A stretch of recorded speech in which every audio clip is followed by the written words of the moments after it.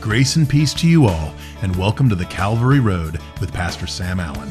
Now, if he was deluded or a deceiver, the penalty under, Israeli law, it would have been stoning.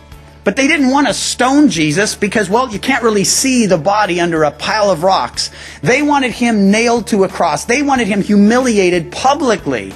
They wanted everyone to see that this is what happens when you mess with Rome, and this is what happens when you mess with us.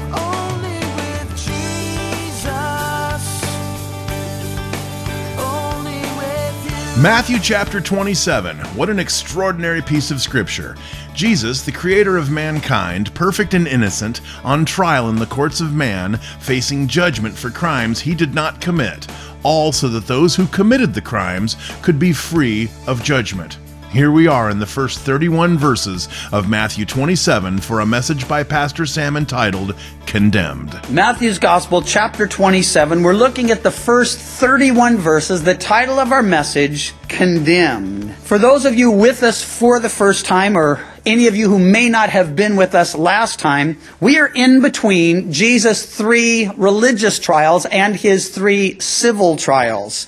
Jesus, after his arrest, and many are unaware, actually went through 6 separate trials. The first was there in the house of Annas. He was the legitimate high priest of Israel, but Rome didn't really like working with someone who had real authority and real power, so they had taken him from his position and they put his son-in-law Caiaphas in his position. So after the trial before Annas, they went and tried Jesus before Caiaphas. After Caiaphas, the 71 members, or at least a majority of them, gathered together, those of the Sanhedrin. That would be Israel's Supreme Court. And they had decided ahead of time, of course, that this Jesus had to be dealt with, that he needed to die.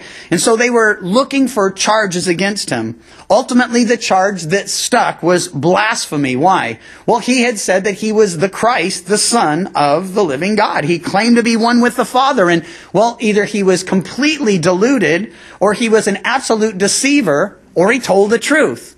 Now, if he was deluded or a deceiver, the penalty under, Israeli law, it would have been stoning. But they didn't want to stone Jesus because, you can't really see the body under a pile of rocks. They wanted him nailed to a cross. They wanted him humiliated publicly. They wanted everyone to see that this is what happens when you mess with Rome, and this is what happens when you mess with us. So in any case, he goes before first Annas, then Caiaphas, then he goes before the Sanhedrin, and the charge, blasphemy, claiming to be the Son of God and God the Son. Now they knew that when you come to a civil trial and only the Romans could crucify, they weren't going to be interested in a charge like blasphemy. Basically, Pilate would have laughed him out of the building. Who cares if he claims to be a god? The Romans, like the Greeks, believed in many gods. Some were atheistic, it's true, but most were polytheistic. They believed, as many do today, that there's gods everywhere. Some pantheistic, gods in nature, other polytheistic, there's just millions of gods. But, the Jews were monotheistic. They believed in the one true and living God. And here's Jesus claiming to be the Son, the only begotten Son of God. So the 3 Roman trials, they begin with Pilate. And we're told in the morning, the chief priests and elders and all the people took counsel against Jesus to put him to death. That's the end of his religious trials. And they had bound him, they led him away and delivered him to Pontius Pilate, the governor. This is the beginning of his 3 civil trials. Now, before we look at the actual charges that they bring before Pilate, we get a little bit of a diversion. We move over to the person of Judas, and we read Judas, his betrayer, seeing that he had been condemned, was remorseful and brought back the 30 pieces of silver to the chief priests and elders, saying, I have sinned by betraying innocent blood. And they said, what is that to us? You see to it. We might say, deal with it. It's your problem. Then he threw down the pieces of silver in the temple and departed and went out and hanged himself. Before we read what takes place after, let me point out to you that Judas, while he was filled with sorrow and remorse, he never really repented.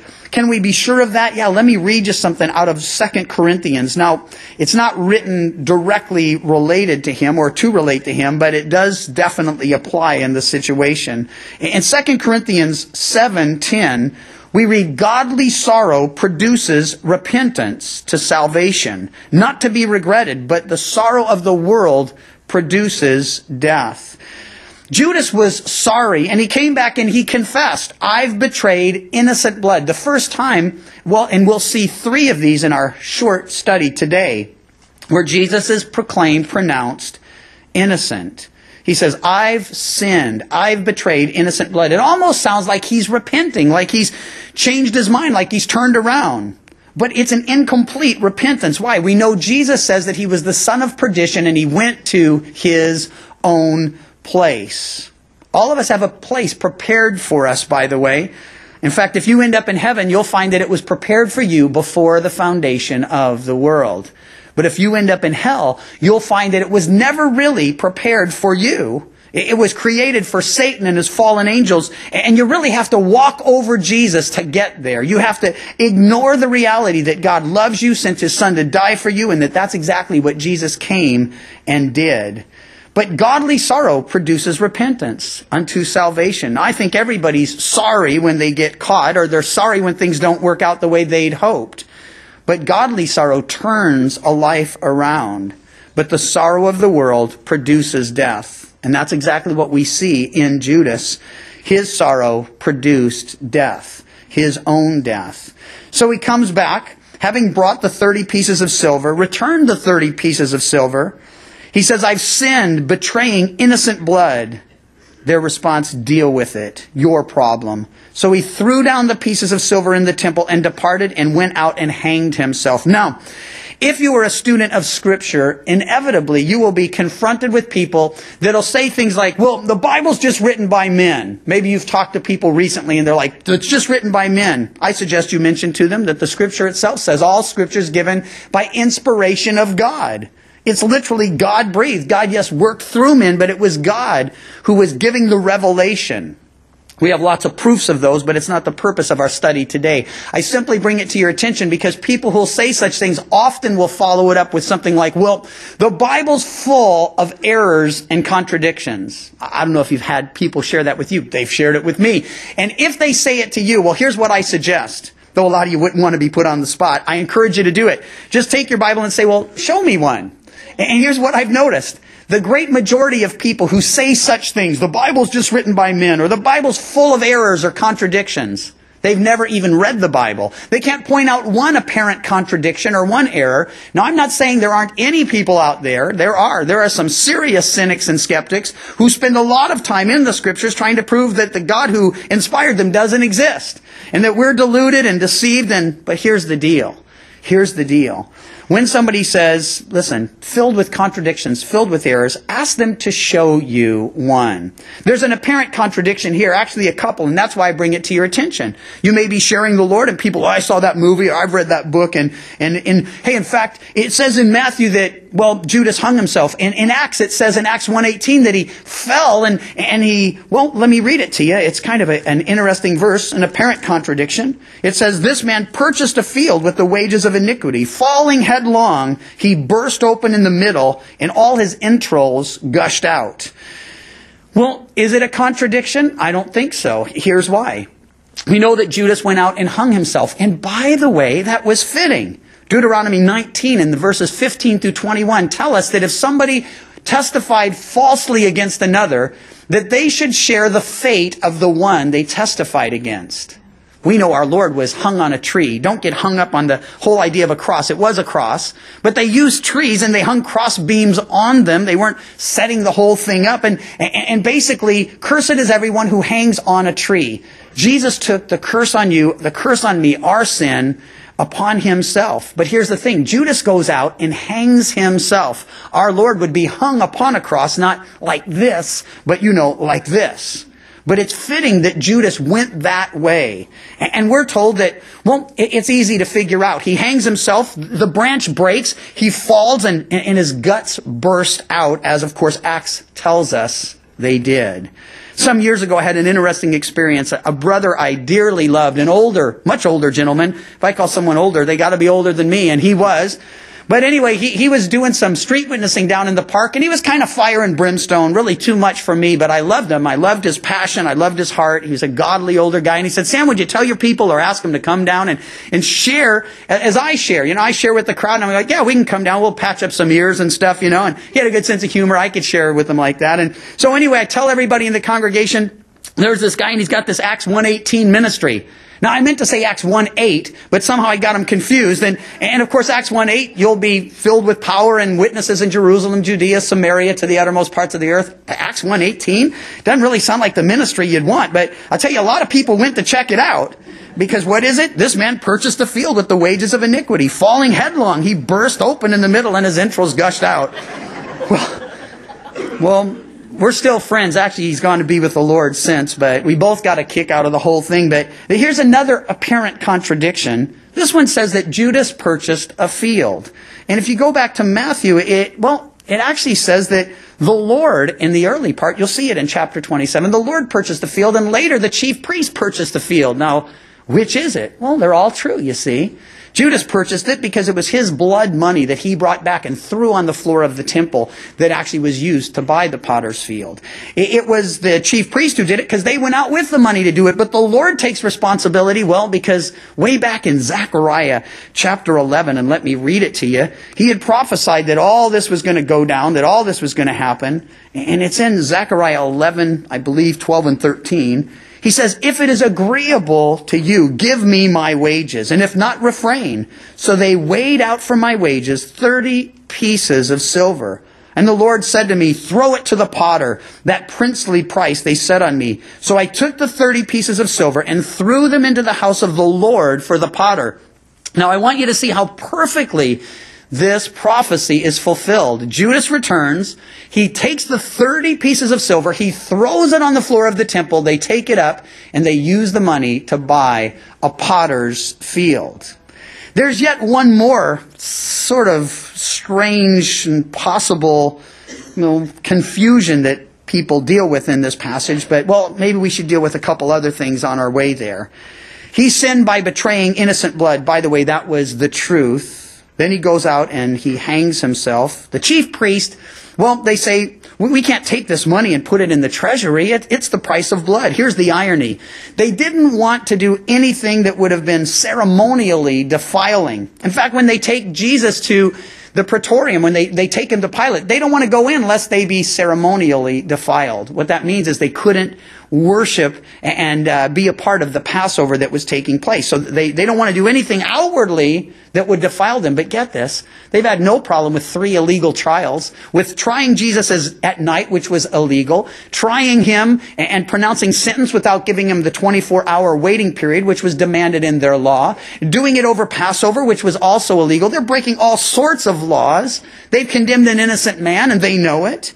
And they're going to bring false charges against him in a moment before Pilate. In the midst of all of that, they're worried about, little technicalities. We can't put this money back in the treasury, probably where it came from in the first place.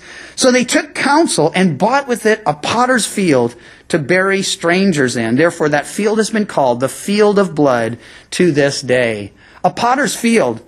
It's an interesting picture. Of course, the Old Testament provides us with the imagery. Our Lord, our God, is called the potter, and of course we are called, His creation. He's the potter, and He's fashioning and forming and making us. But what was a potter's field? That was the place where a potter would take all of the broken and useless and worthless materials, the leftovers, the discards, those things that didn't work out, and he'd throw them out into the field. And that field would then become worthless. You couldn't graze your animals in it. You couldn't really plant in it. So it was a worthless field filled with worthless pottery. Interesting picture, because our Lord, of course, tells us in Matthew 13 that the field is the world. And if He's the potter and we're the clay, and the world sees it this way, let's face it, the world looks on, even at one another, and says, worthless, useless, never going to amount to anything, never going to accomplish anything. And the Lord looks at those broken, shattered, devastated lives and says, I can make something beautiful of that. Why? He's the potter. And He knows how to heat up the furnace of affliction, how to soften that clay with the water of His Word, and to do something awesome and wonderful in the lives of those people His hands are upon. then was fulfilled, and yet here's one more apparent contradiction. That which was spoken by Jeremiah the prophet, saying, they took the 30 pieces of silver, the value of him who was priced, whom they of the children of Israel priced, gave them for the potter's field, as the Lord directed me. What's the apparent contradiction? Well, it's from Zechariah, you see, and not Jeremiah. And some have tried to put it together and try to figure out, well, there's something there in Jeremiah that could be similar, and others have suggested, no, Matthew just got mixed up. I don't think that happened at all. Matthew wasn't mixed up. He is very detail-oriented. I mean, the guy used to be a tax collector. We have an accountant here. You bring her a receipt to the penny or you don't get your reimbursement. And that's the kind of guy Matthew was, you see. And so he was going to get it right. Well, why would he say Jeremiah if he knew it was Zechariah? The answer is actually a simple one. When we think of the law, if I were to say to you, the law of God, well, what image comes to mind? For many of us, it's the 10 Commandments. The law of God is the 10 Commandments. But for the Jew, it was much more. It was the book of Leviticus. Some of you are saying, Levita what? Never heard of it, never read it? Well, I hope you do. In fact, we are going to study it sometime soon on Wednesday nights. But it's the third book of the Old Testament, Genesis, Exodus, Leviticus. It was the book of the law. Well, not only Leviticus, but Deuteronomy, 2 books later, 5th book of Moses, it was also a second giving of the law. So to the Jewish mind, and remember that's who these guys were, they're pre-Christian here. Jesus is yet to die for them, so they've not yet become Christians, or, well, in any case, the law, 10 Commandments, or the 10 Commandments in the book of Leviticus, or the 10 Commandments, the book of Leviticus and the book of Deuteronomy, or the Torah, the first 5 books of Moses. All of that was called the law. The Psalms, when they wanted to talk about the poetic literature of Scripture, they often incorporated all of them within the Psalms. So they'd say the law and the Psalms, well, that included the Psalms, the Proverbs and Ecclesiastes and, well, those Song of Solomon, the other books that were poetry, you see. And then there were the prophets, and often they would kind of lump the prophets under Jeremiah, one of the major prophets, one of the larger books of the Old Testament. So if they said the law, it could be the Torah. If they said the Psalms, it could be all of the poetry. And if they said Jeremiah, they were talking about the prophecies. So Zechariah, in that case, is a part of Jeremiah. It's sort of overseeing or being the bigger picture in all of that. Well, in any case, apparent contradictions are just that. They're apparent. But there's always an answer. And don't be afraid to ask people the question. Show me the contradiction, because if you can't deal with it, you can say, you know what, I really can't answer that, but I'll go down or I'll make a call and I'll get you the answer. And come down or call us and we'll provide it. If there is an answer, we'll give it to you. If there is no answer, this is my favorite. Been doing it for decades now and more. I just tell people, I don't know. And they're like, what? You don't know? Well, there it is, see? It's not true. Listen, just because we don't know something doesn't mean we don't know plenty. We know why we're here. The world doesn't know that. We know how we got here. The world doesn't know that. We're here because God made us, and He made us for Himself. And, well, in any case, we go on now back to the trial. Jesus' first trial before Pilate in verse 11. Jesus stood before the governor, and the governor asked Him, saying, "Are you the king of the Jews?" And Jesus said to him, "It is as you say."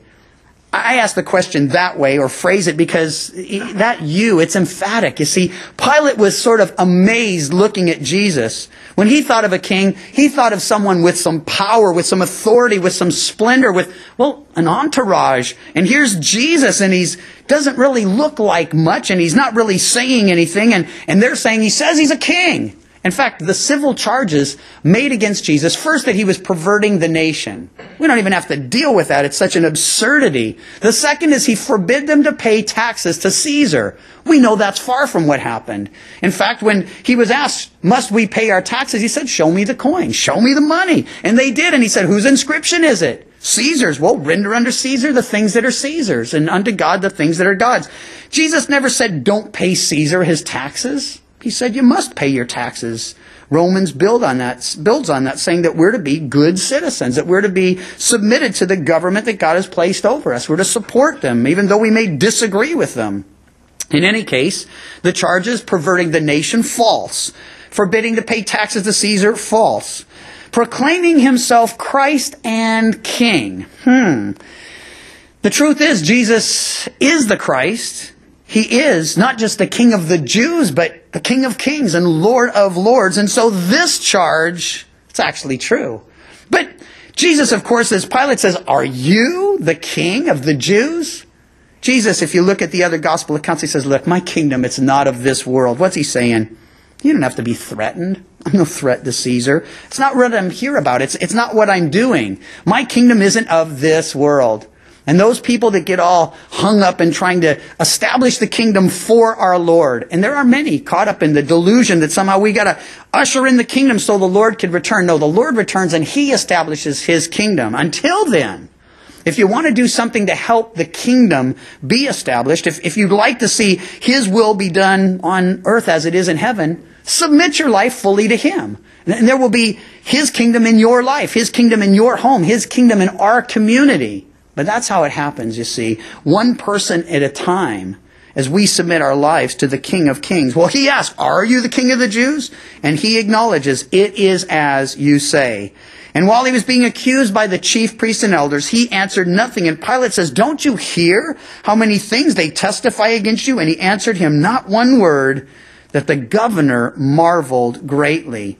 Now, Pilate gets wind during this first trial that Jesus isn't from Judea, but from Galilee. That was the region of Herod.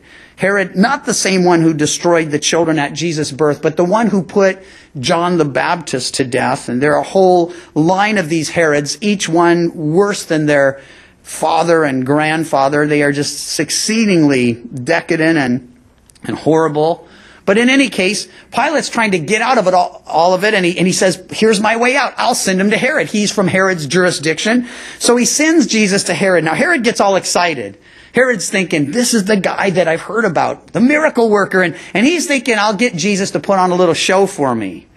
And Herod, interesting in Scripture, he is the only one, at least recorded for us, to whom Jesus had absolutely nothing to say. It's amazing. Even his bitter enemies, he'd say, woe to you, or repent. But to Herod, he said absolutely nothing. So Herod ends up mocking him, his soldiers abusing him, and then he sends him back to Pilate. And when he comes back to Pilate, well, Pilate is now in a tough place. He's already realized that, well, we'll read it, but that Jesus had done nothing to deserve death. Maybe he was a problem to the Jews, but he was no threat to Rome. And so as he comes back, he tries yet another tact. At the feast, we read in verse 15, the governor was accustomed to releasing to the multitude one prisoner whom they wished. And they had a notorious prisoner named Barabbas. He was involved in an insurrection. He was a murderer. He had a cross fashioned and formed for him, and he belonged on it. So he gathers Jesus and Barabbas and brings them out before the mob, the crowd. Therefore, when they gathered together, Pilate said to them, whom do you want me to release to you, Barabbas or Jesus, who is called Christ? For he knew because of envy they had delivered him. And while he was sitting on the judgment seat, his wife had sent to him saying, have nothing to do with that just man, for I have suffered many things today in a dream because of him. Claudia, she was a daughter of Augustus, married to Pilate, living there with Pilate. She had converted to Judaism at some point and ultimately becomes a Christian. That's what history tells us. But at this point, she has a dream. She comes in, and as Judas had earlier, saying he's innocent, she says he's just. Have nothing to do with that just man. She's saying find a way out of this mess. Well, the chief priests and the elders persuaded the multitudes that they should ask for Barabbas and destroy Jesus. I remember thinking, as a new Christian, that the whole scene we just looked at was a tragedy. I remember thinking of Jesus being a victim, and frankly feeling a little animosity towards our Jewish brethren for doing this. But Jesus, being a victim, does not portray an accurate picture of our Lord. John 10:18 quotes our Lord saying, no one takes my life from me, but I lay it down of myself. I have power to lay it down, and I have power to take it again. This command I have received from my Father. Jesus put up with this trial, its judgment, and his execution, while all the while he could have easily just walked away and left it all behind. It is as the hymn we sing says, it was love that held him on that tree. The Calvary Road is a ministry of Calvary Chapel Chico, and you can visit our website, ccchico.com, or download the CC Chico app to contact us and listen to other studies from Pastor Sam. You can also listen to The Calvary Road as a daily podcast by visiting thecalvaryroad.com. We'd love to hear from you, and until next time, may you find grace and peace as your journey takes you down the Calvary Road. And your grace